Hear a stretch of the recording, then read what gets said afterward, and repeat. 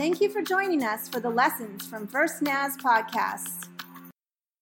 I was watching a video about a family who found out that their 4-year-old little girl, their daughter, needed glasses. And they felt horrible because they had no idea that she was even struggling. They went to her just wellness check when she turned 4 years old, and they're, checking your heart and they're checking your ears. And it came time to check her eyes. And so she went out and did the familiar, put your hand over your eye and look at the chart.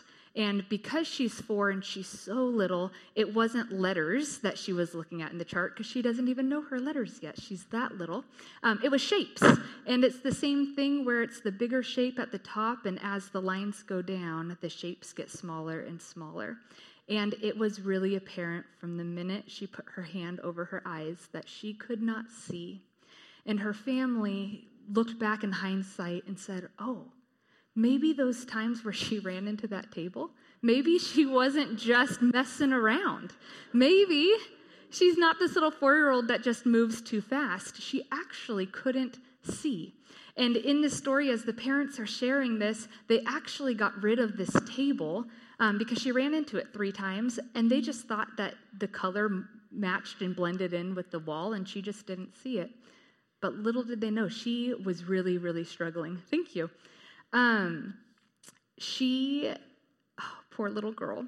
She went to the eye doctor, so she went in and she realized that her vision was so bad that it couldn't even be corrected with her first pair of glasses.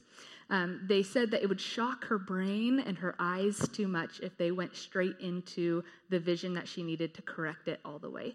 So she got her first pair of glasses, and it is only partway through because they didn't want to.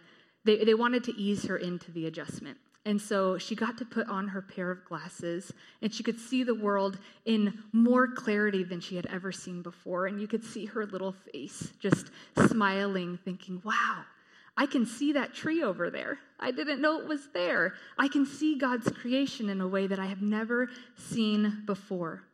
And I've seen videos like this where little toddlers as young as a year who are hearing for the first time when they get hearing aids, and they hear their mom's voice or their dad's voice, and it's just so touching. Today we're going to be in a story in the book of Mark 4, starting in 35. So if you have your Bibles or you have your phones, go ahead and turn or scroll there. Mark 4:35. This is passage of scripture where the disciples have a clarifying moment. It's as if they're putting glasses on and seeing Jesus for who he is for the first time in a different way. So this is what it says, starting in verse 35. Hear the word of the Lord. As evening came, Jesus said to his disciples, "Let's cross to the other side of the lake." So they took Jesus in the boat and started out, leaving the crowds behind, although other boats followed. But soon a fierce storm came up. High waves were breaking into the boat, and it began to fill with water. Jesus was sleeping at the back of the boat with his head on a cushion. The disciples woke him up, shouting, "Teacher, don't you care that we're going to drown?" So let me set the scene. Jesus had just begun his public ministry. This is Mark chapter 4, so it's not like they have been seeing Jesus doing all these things for so long, although people were coming out of the woodwork because he was doing things. He was casting out demons, he was healing, he was preaching and teaching, and people wanted to hear and wanted to get a glimpse of what he was doing. And so it had only been going on for not too long, and they're sitting here and they're there, and the disciples, they got a first row seat to it. These people would come, and they were trying to get just close enough to maybe be able to hear Jesus, or maybe to be able to see Jesus from a far, far distance. But his disciples, they were there for all of it. So in chapter 2, talking about the crowds, again, early on in his ministry, and people were already taking notice. In chapter 2, four people had a friend who was paralyzed. And you know this story. They couldn't get to Jesus because there were so many people there. And so they lowered their friend down on a mat through the roof, trying to get him to be able to see Jesus, and he was healed. In chapter 3, people heard that Jesus was at the lake, and they wanted to go and get a glimpse of what he was preaching about. And so they go, and he tells his disciples, get a boat ready because I'm afraid I'm going to be crushed. People are trying to come at me. They're coming close to me. They're trying to touch me. So people had taken notice, and like I said, the disciples, these are the ones who actually got to see everything. So it's safe to say that the disciples are the ones that knew Jesus the most, and they knew what Jesus was capable of the most. One of the benefits of being a disciple is that when Jesus was done preaching, he only preached in parables to the crowds. But afterwards, when he was alone with his disciples, he explained it to his disciples in a way that they could understand. And so again, these are the people that were in the boat with Jesus. They knew what he was capable of. Theoretically, the disciples are the ones that would have had the deepest and strongest faith. And so instead of having quiet time with Jesus in the boat the way that they thought they were going to get, and they're not being bombarded by crowds anymore, but now they're being bombarded by the waves and the wind and this fierce storm. It was tumultuous. It was terrifying for these people, and it was life-threatening. The boat was beginning to take on water, and there was Jesus asleep in the back of the boat. When I think of boats taking on water, I instantly think of the Titanic, which many of you may have thought of too. This was a massive, unsinkable ship.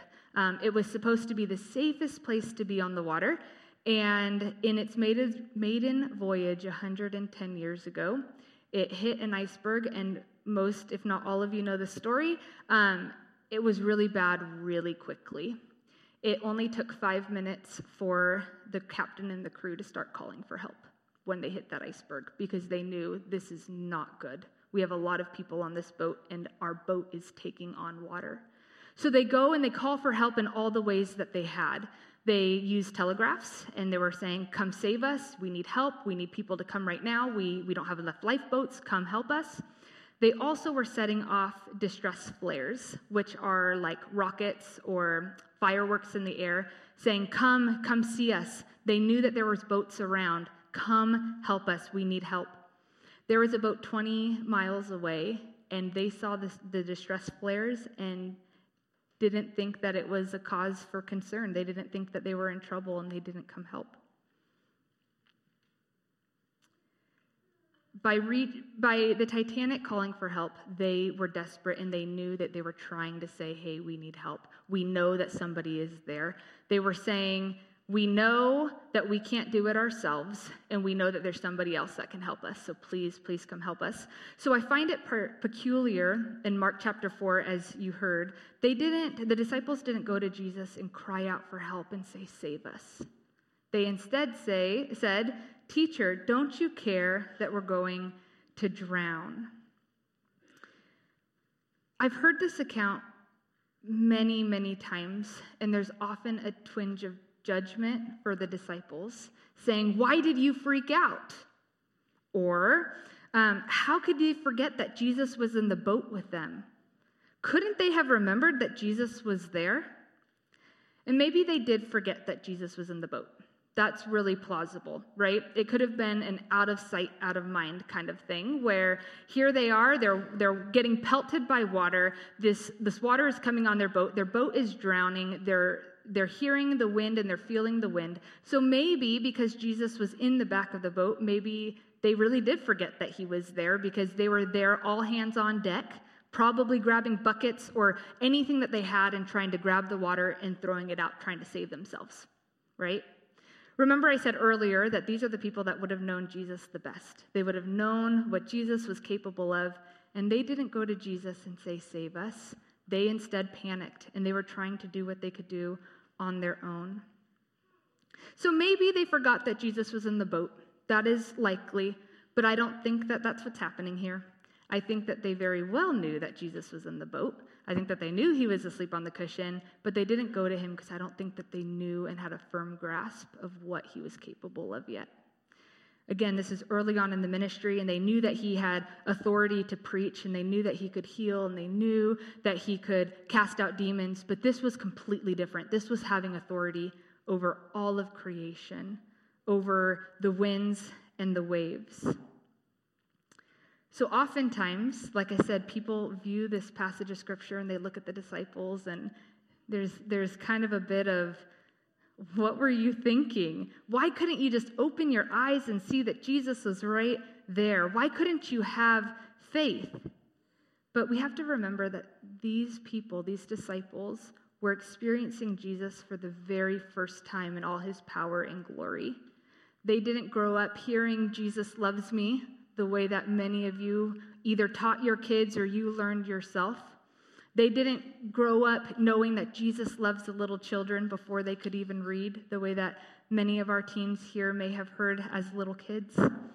The disciples, they were beginning their journey of walking with Jesus. They didn't know, for God so loved the world, that he gave his one and only Son, that whoever believes in him will not die but have eternal life. They didn't know yet that Jesus was the way, the truth, and the life, that no one comes to the Father except through him. Each one of us are on this journey together of walking with Jesus as well. And some of us are there with the disciples. This is the first time you're hearing some of these stories, and you're seeing the incredible power that Jesus has. And praise God for that. Other of us are on further along in the journey where we're learning to trust God and to have faith even when we don't see what he's doing. But we're all on this journey. No one has arrived yet. We're here, and we are continuing to mature and to grow in the love and grace of God, who is faithful and who is good. So what did the disciples do? They woke up Jesus. They didn't ask for him to save them. Instead, they wanted him to share in the panic and say, "Teacher, don't you care that we are going to drown? Why aren't you grabbing a bucket with us and getting the water or a shovel or whatever you had and start throwing it off?" Right? This is what it says in the last part of the story, starting in 39. When Jesus woke up, he rebuked the wind and said to the waves, "Silence, be still." Suddenly the wind stopped, and there was a great calm. Then he asked them, "Why are you afraid? Do you still have no faith?" The disciples were absolutely terrified. "Who is this man?" they asked each other. "Even the wind and waves obey him." So Jesus wakes up, and he does something incredible. He shows that he has authority over creation. He rebukes the wind and says to the waves, "Silence, be still." And immediately there's peace. And it's as if these disciples had this aha moment. You see it in cartoons where you have little light bulb moments, right? Where the little light bulb illuminates. You know what I'm talking about? You don't even need to hear what the situation is going. The minute you see that light bulb moment, you know that that person is seeing something that they didn't see before. Something is illuminated that was previously in the dark. Something clicked. And I think that's what's going on in this story, that the disciples had this aha moment. They were terrified and said, "Who is this man that even the wind and the waves obey him?" They knew Jesus was worth following. They were in his inner circle. They left their livelihoods. They left the things that they knew to literally follow this man around and to hear him preach and teach and heal and perform miracles. They knew something was particularly different already. But they were learning. They were at this beginning of this journey of following Jesus. And they were moving from getting your feet wet in the faith to jumping all in. And Jesus here proved that he has power in an undeniable way. These people couldn't leave without having that aha moment, knowing that there is something worth following in this man, more than just wanting to see a cool show, more than just seeing something that could be fun. This is somebody who has authority. That Jesus is the real deal. And you can't know that until you know that. You can hear all the time and know in your head that Jesus loves you, but until you know it in your heart, it's not going to change or transform you. You can know in your head all the things that Jesus did in the Bible, but until you believe in your heart with every fiber of your being that these are true stories that Jesus did, that he has this authority. How many times can you be told something, but it doesn't sink in until you believe it for yourself, right? That happens until you experience it yourself. I think back to this family and this little girl from earlier. They filmed the moment that she got to put on her glasses for the first time. And it's interesting to me, I was thinking through as I was watching this video, and this little girl had no idea that she could see better. She didn't know in that moment until they told her, hey, you need glasses, that that's not what other people see. She thought that that was normal. And so when she puts on her pair of glasses for the first time and she sees with sharpness and clarity in a way that she had never seen, her smile and just pointing every single thing out. When we have that clarity in our hearts where we see, wow, God can do these things, you want to start looking at all the parts in your life saying, hey, I can look back and know that Jesus did that. And I think to this little girl, I think that she only has her prescription part of the way. It's not for another several months that she's going to be able to have the prescription where she's going to be able to see with full clarity, with her full vision. And it reminds me that that's sometimes what the journey of Jesus looks like, right? We see glimpses and we see parts and moments, and we're maturing and we're continuing to go so we can see that full picture of who Jesus is. Several weeks ago, I didn't tell this girl that we're talking about this, and she's here, so we'll see if she remembers. Several weeks ago, we were talking about this story, Jesus calming the storm with the First Naz kids. And so we asked, would you be afraid if you encountered a storm like this?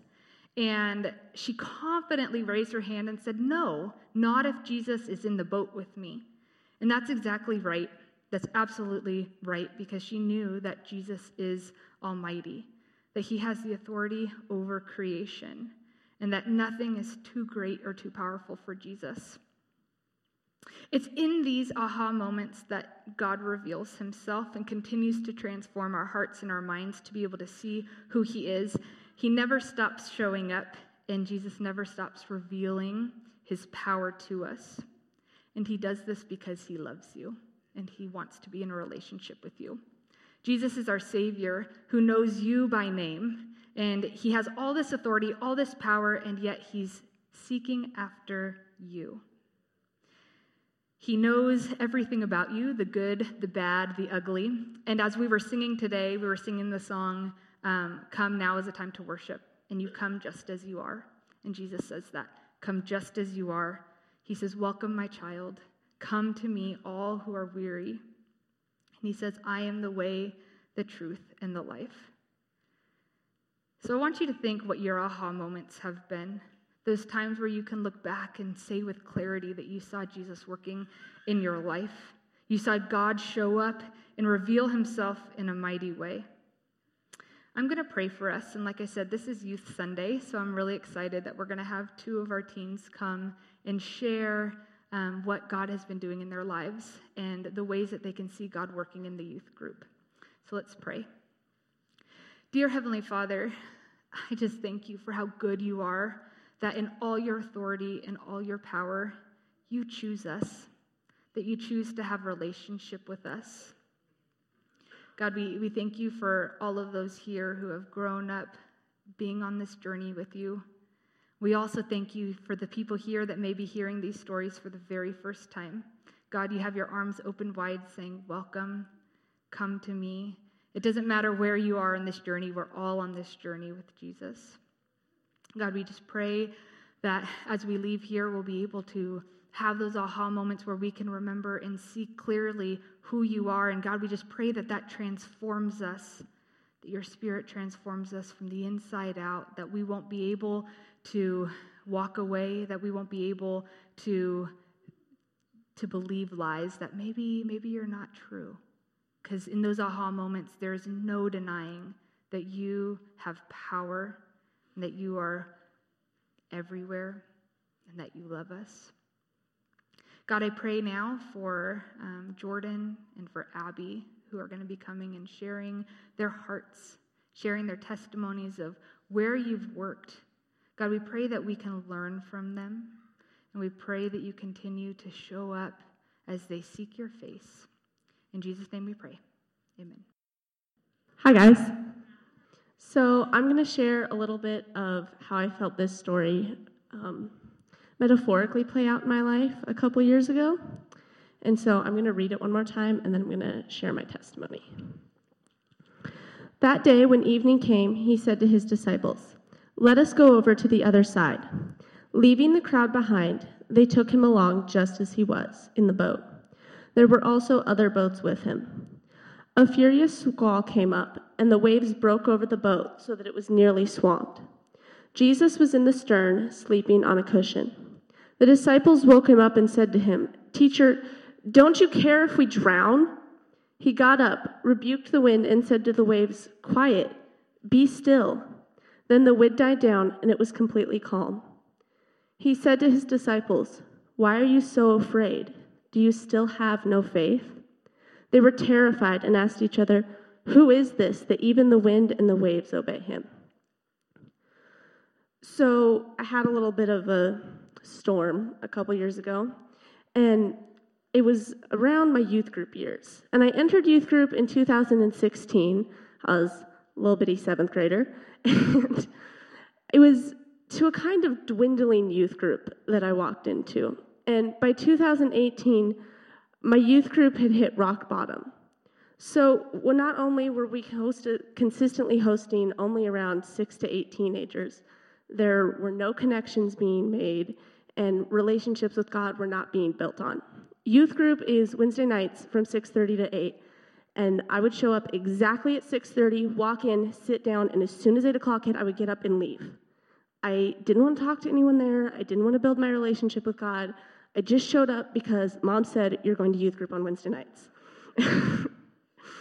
And it was this point, and I wasn't enjoying it, and I didn't feel fed, and I didn't feel like this was something where it was like the highlight of my week. Oh, I get to go to youth group, because I had finally become a teenager, and it was just kind of like, I didn't feel filled when I came, and I was coming to Wednesday nights and even Sunday mornings out of a sense of obligation.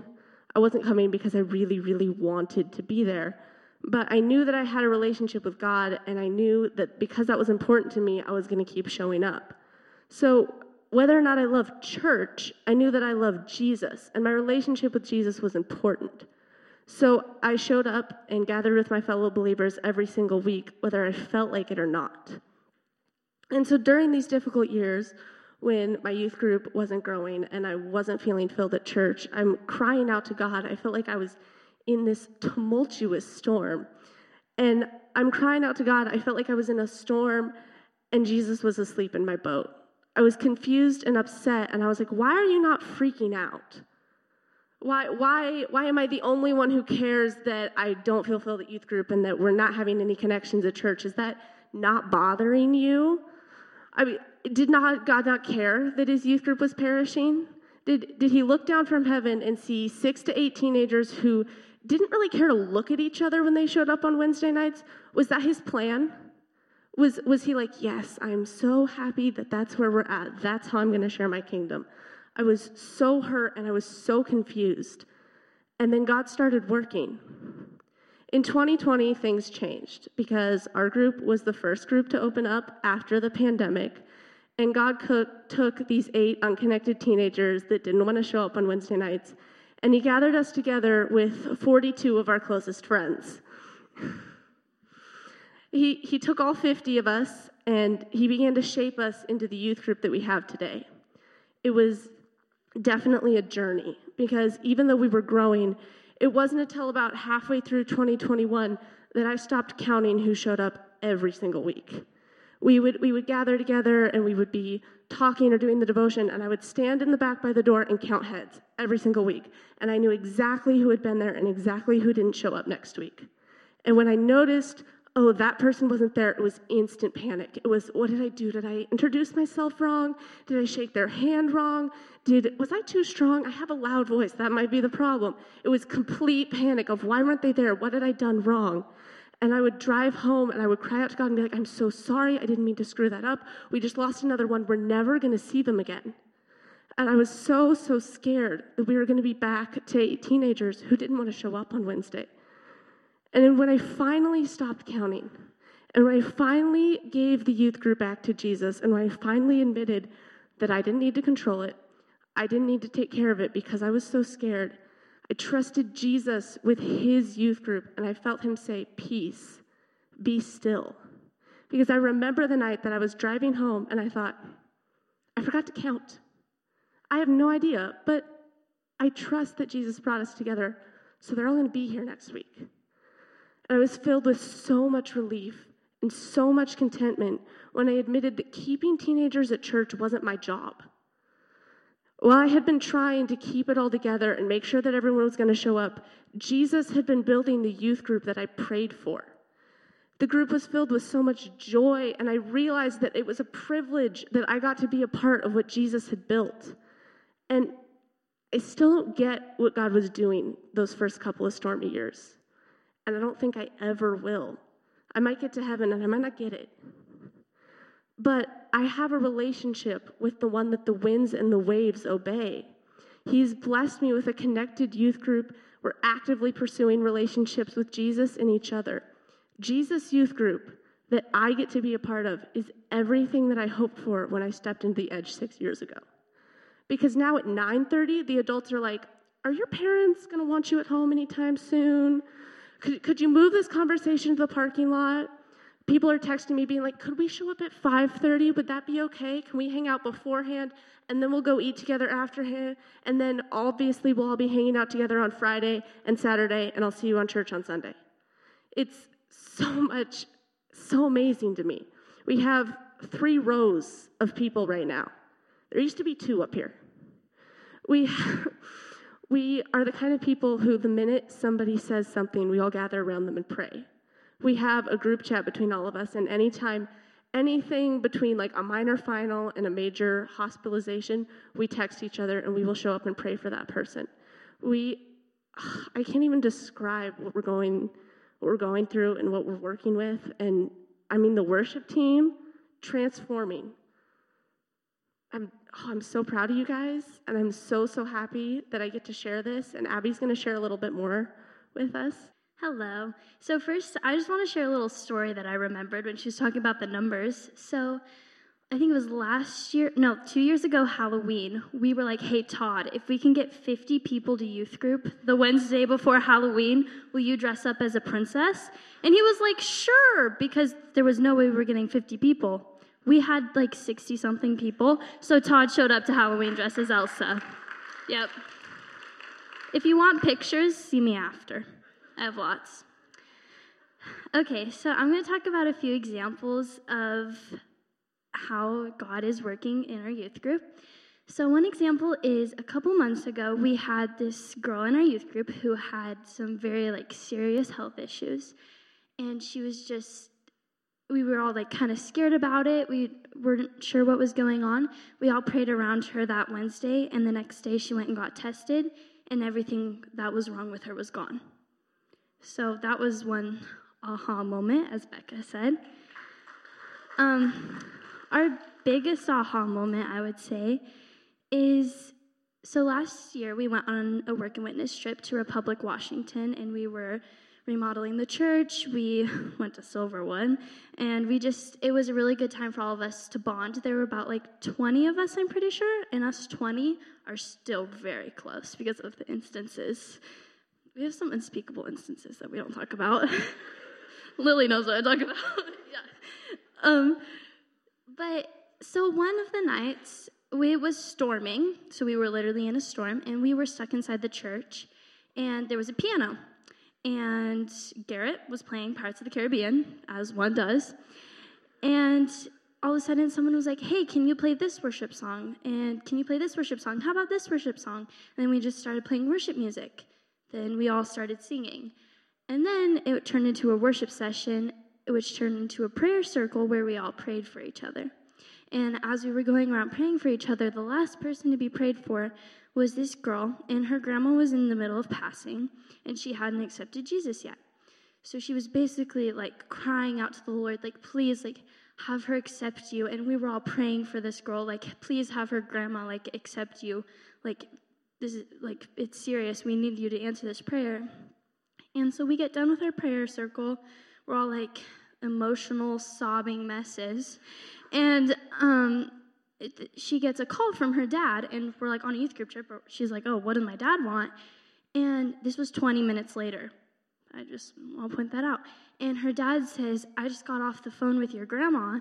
She just accepted Jesus a couple minutes ago.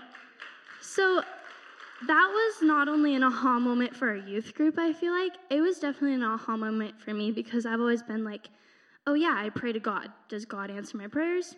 Who knows?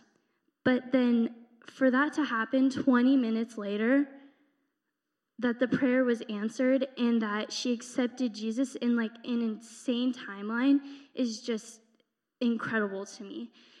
And yeah, it was just, unspeakable. Like, I can't even find the words to describe it. And I remember when we were in the worship, in the prayer circle, and we were just all praying for each other, I took a step back and I looked at it and I was like, this is more than a youth group. These are friendships that I feel like are going to last forever. Everyone always says your friends in high school don't always stick. These friends will, because I don't see how we couldn't after experiencing a legit miracle. It's not just a prayer request answered. That was a miracle that 20 minutes later, this lady called her son and was like, hey, I just had the urge to accept Jesus into my heart because we prayed, however many miles away. And that's just, it's incredible. And this is for all of you guys. I appreciate all of you guys so much, so much. And so, yeah. God is moving in our youth group, and I know so many more kids have so many stories. In that group chat, I don't think there's a single day where no one texts in it. Everyone's just oh, hey, I have a test. Oh, hey, my grandma's not doing well today. I remember one time we had a member of the church who had a health issue, and everyone showed up to their house and prayed, and then they were healed. And so, yeah, that's how God's moving in our youth group.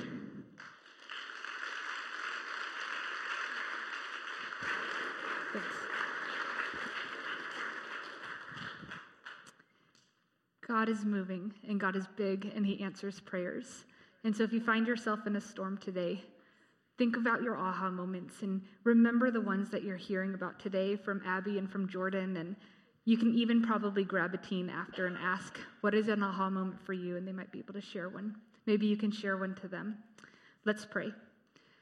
Dear Heavenly Father, I thank you so much for our youth group and what you're doing in the lives of our teens. God, we pray that they'll move from knowing that you love them to truly believing in their heart that you love them and that you're seeking after them, that you are pursuing them. And I pray that prayer for everybody here this morning, that they know that you are pursuing them actively. God, we pray that they know that they are in your presence this morning. No matter what is going on, whatever storms of life they may be dealing with right now or in the future, we know that we can go to you because you are our personal God that wants to hear about who we are and where we are. You're not at arm's length. You're not far, far away. You are here with us, God. You are with us. You are in our boat. You stay with us. And God, we know that you are worth following, and we pray that you just bring those aha moments to us, to where we know without a shadow of a doubt that there is nothing too big for you to handle, that there's nothing too great or too powerful for you. God, we thank you for the testimonies that we've heard this morning, and we just pray that you continue to strengthen Jordyn and Abby and all the other teens, and we pray that you strengthen them as a body of Christ and that they're able to know that this is what the church looks like. God, we pray that they know that this is you at work. It's not what they're doing, it's what you're doing in and through them. In Jesus' name we pray. Amen. Will you stand and join us in one more song? And the youth group, they like to worship in ways of movement and ways of actions. And so they wanted to invite you into worshiping the way that they worship on a Wednesday night. And so we have some leaders over here that are going to show you kind of a glimpse of what worship looks like at youth group.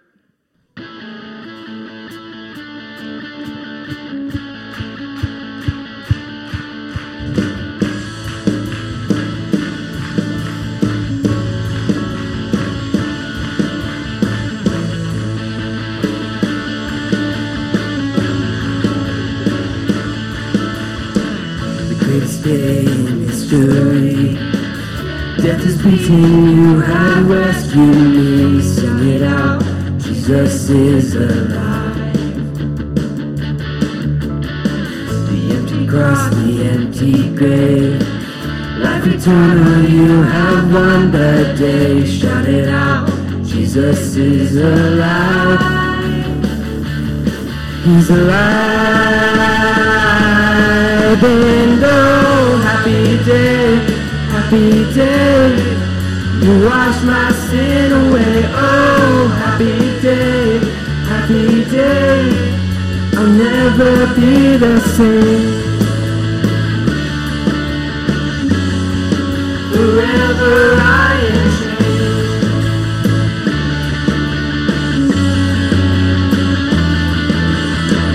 When I stand in that place, realize meeting face to face, I'm yours, Jesus, you are mine.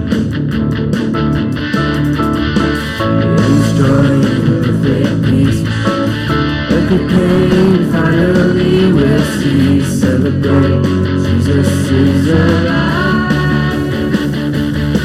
He's alive. And oh, happy day, happy day.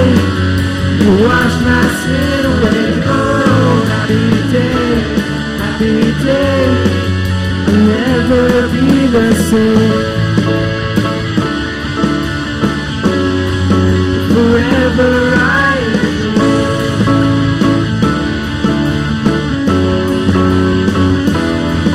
and oh, what a glorious day, what a glorious day, that you have saved me. And oh, what a glorious day, what a glorious day.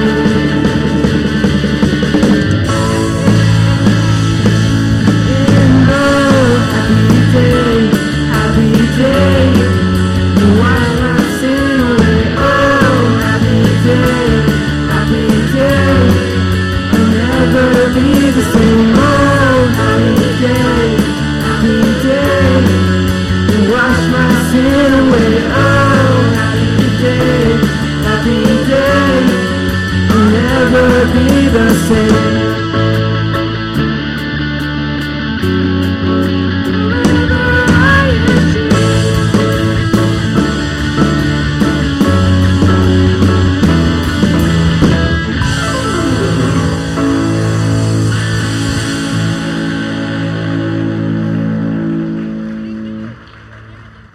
Thank you for worshiping with us. You are dismissed.